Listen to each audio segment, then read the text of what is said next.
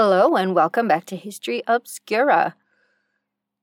Tonight I've dug up my issue of Life magazine from December 12, 1955, again, because I really want to share with you The Epic of Man Part 2, The Dawn of Religion. If you want to hear Part 1, you're just going to have to dig out your own issue of Life magazine from November of 1955. Once upon a time, awed by the phenomena of nature and by the mysteries of life and death, man evolved a belief in higher powers and rights to honor the spirit world. Among many definitions of himself composed by man in the course of centuries of self-preoccupation, there is one which asserts, man is an animal that prays. Although it is obvious that no single phrase can adequately delineate so intricate a creature, the fact remains that from the threshold of his emergence as the dominant mammal on Earth, Homo sapiens apparently has possessed some form of religion and a belief in his immortal soul. The evidence derives not from any written records, for writing was invented a mere 5,500 years ago, but from the physical vestiges of a prehistoric culture whose fragmented traces linger still in the limestone caverns of Europe, where Paleolithic man once dwelt. Inscribed in the inner chambers of these ancient caves are the paintings of skilled artists, wrought with astonishing felicity and loving care, and embellished with mystic symbols hinting that the inspiration behind them was not aesthetic, but magical or reverent.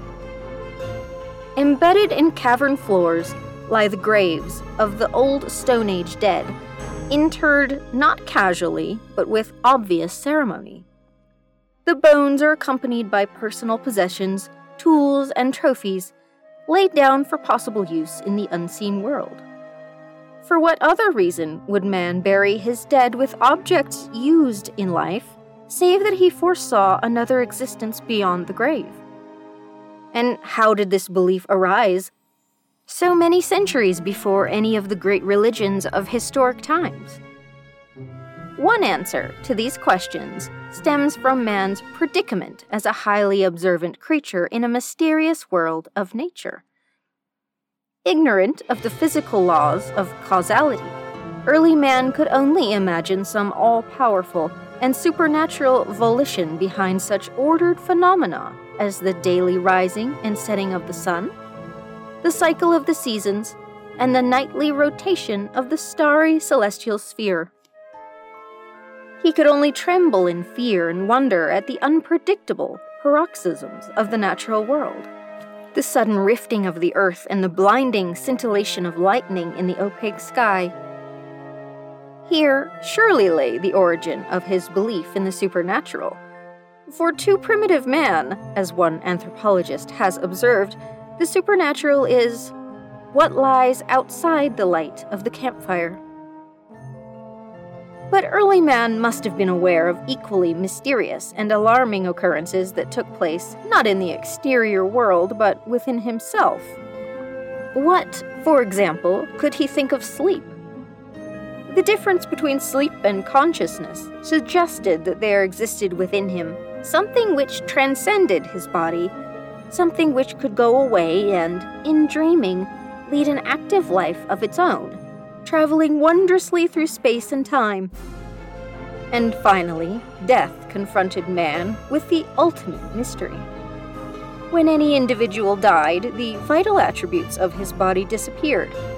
Warmth, movement, speech, breath, volition. Where did they go? Since the flesh itself disintegrated, the body could only be a dwelling place for the spirit that inhabited it in life. Hence, in the same way that man interpreted the many caprices of nature as the activities of supernatural beings working behind the perceivable aspects of the physical world, so he probably explained the riddles of life and death, the enigma of man's self, and the existence of all living creatures. He concluded that inside the bodily form of every human being, and every animal, there must reside an agent that governed the ways in which the animal and outer man behaved. In the words of Sir James Frazer, the great British anthropologist, the animal inside the animal, the man inside the man, is the soul. Although all wild animals confront death hourly in a world of predators, man alone knows that death is inevitable. It is this shattering, intolerable realization that in time he will lose his own identity, which more than any other factor must have given rise to the first crude forms of primitive religion. Man's unique capacity for perceiving himself in relation to nature can be partially explained in physiological terms. His singular evolutionary specialization among animals lies in the enlargement of those areas of his brain from which derive his faculties of memory, idea association, calculation, anxiety, and self-restraint. From these higher cerebral areas stem man's qualities as a rational social being, his discipline and conscience, his ability to formulate ideas and abstractions, to suppress his passions and aggressive instincts, to forego immediate satisfactions for future rewards, and above all, to worry. Man, says anthropologist William Howells, is nature's great worrier.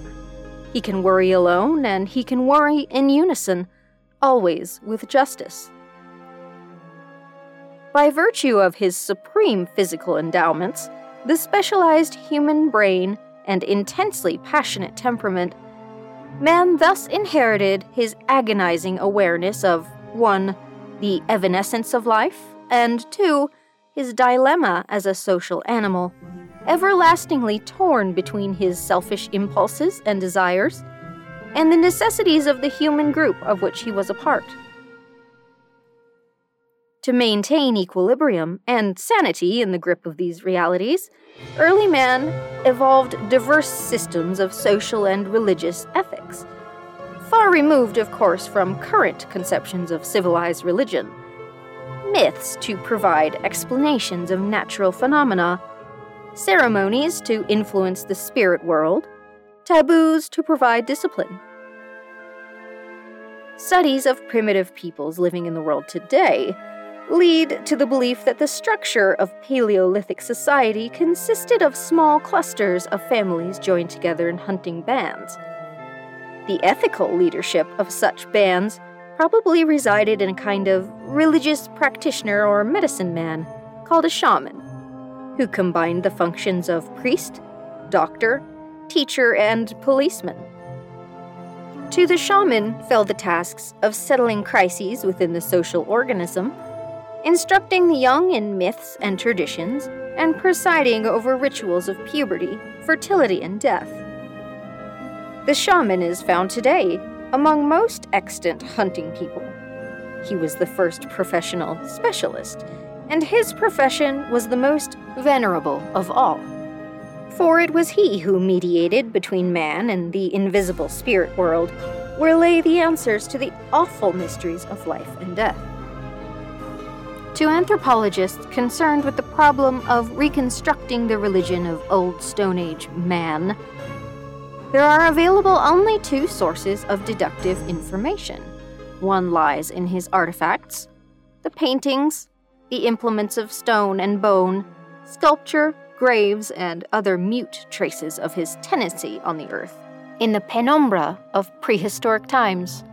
The other derives from analogies found in the religious paintings, sacred relics, and rituals of contemporary Paleolithic man, whose prime representatives are the Aborigines of Australia.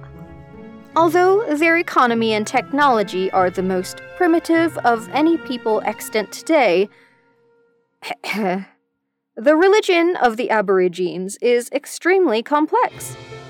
It appears to be a characteristic of man that, however he may lag in other respects, he is nevertheless able to formulate intricate cosmologies, mythologies, and ethical codes. Like that of prehistoric man, insofar as it can be discerned, the religion of Australia's Stone Age tribesmen is based on a belief in an unseen spirit world from which all living creatures came, and to which, in death, they ultimately will return. In their view, all the observable phenomenon of nature and the destinies of all men and all animals are governed by personal powers in the spirit domain, which may be influenced by man if proper reverence is accorded them through sacred symbols and sacred shrines. Philosophically, the Aborigines look on life as a reciprocal relationship between man and nature. If man does his part, then the spirits which activate the natural world will cooperate. Reverence alone, however, is not enough to guarantee that new life will appear. The Aborigine believes that man must also repeatedly reenact in symbolic ritual the deeds of his ancestral spirits. For it is only through ritual that man, helpless to control nature, can best hope to abet the spirit forces and thereby promote the general welfare. The Aborigines practice two main kinds of ritual: rites of intensification and rites of passage. Their ceremonial life, in which these observances are intricately interwoven, centers around the recreation of their religious myths. By acting out the exploits of legendary heroes, they preserve and inculcate ancient traditions and thereby express the unity of the clan. But before a man can participate in these rites, he must undergo initiation, for it represents a gateway to the clan's secret life. This consists of several stages, alternating instruction in the myths, ethics and sanctions of society with such ordeals as circumcision, the knocking out of teeth, the removal of body hair, decorative scarring, and bloodletting. The purpose of initiation is to usher each boy into adulthood and integrate him in the social order. Circumcision symbolizes the severance of the umbilical cord and the youth's emergence into a new life. In some tribes, the rite is performed when boys are 7 to 10 years old, in others at puberty. In each case, it represents the climax of the first ritual of manhood. As he passes from rite to rite and from ordeal to ordeal, the initiate experiences a growing sense of pride in his admission to the inner shrine of tribal society and his new status as custodian of its mythology and secret rituals. In doing so, the range of his interest is extended from himself to the tribe as a whole. Involved in every aspect of Aborigine religion and social life is the unifying strand of totemism. That is, the belief that every individual and group from family to tribe is the guardian of mythological symbols and is allied spiritually with some animal or plant species, depending on that species for its well-being. To say that the totems of a certain clan are the wallaby, the bee, or the white cockatoo is to say more than those animals are family mascots. The totemic animal or plant is believed to share human feelings and to react as a human being. According to the concept of totemism, men, animals, and plants constitute a single spiritual entity. Such rites of increase, for example as the wallaby dance, are methods of cooperating with nature.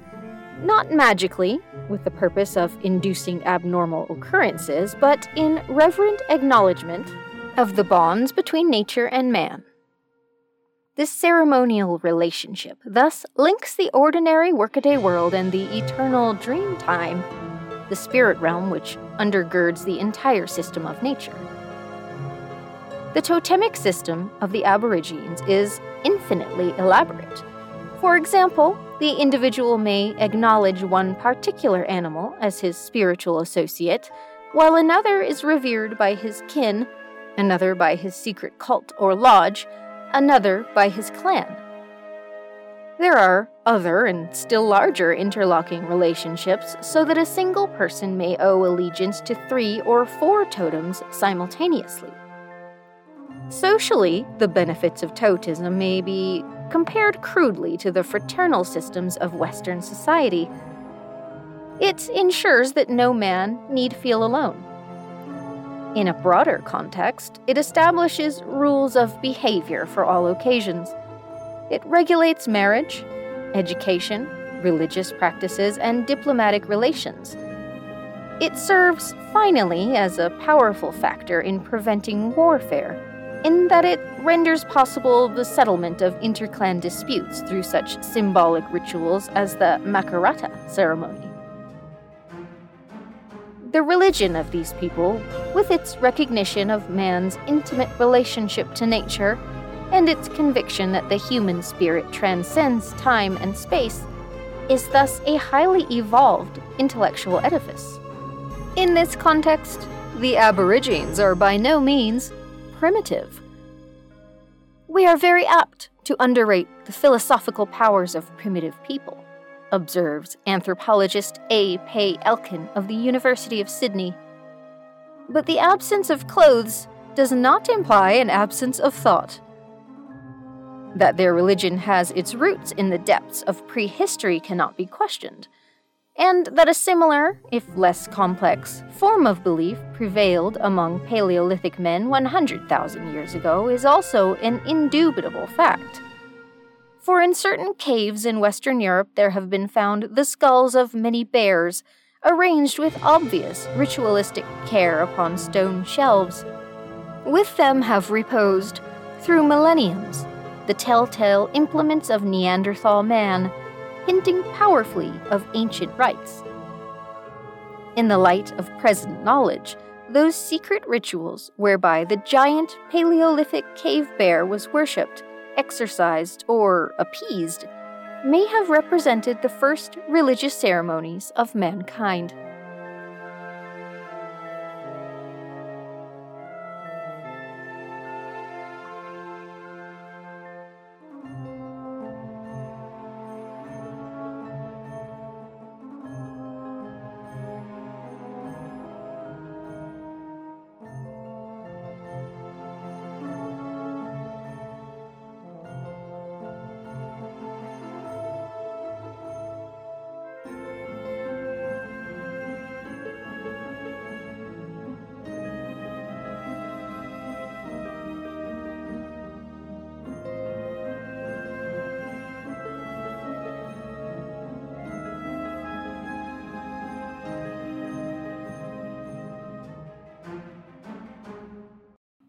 My, what an adventure it has been for man. Man. A bit of an endnote here. Modern anthropologists tell us never, ever to equate prehistoric tribes with those of modern day, even if they do live outside of cities and rely on hunting and gathering. In fact, even the denominations of Stone Age, Bronze Age, Iron Age, these have fallen very much out of fashion. As I said, this is Life magazine in 1955. It was what it was, friends, just as once Christopher Columbus was a national hero, and now he is just Christopher Columbus. Thanks for listening. Please remember that you can sign up for ad-free episodes via Patreon. You can also send us a tip at buymeacoffee.com/historyobscura. Good night.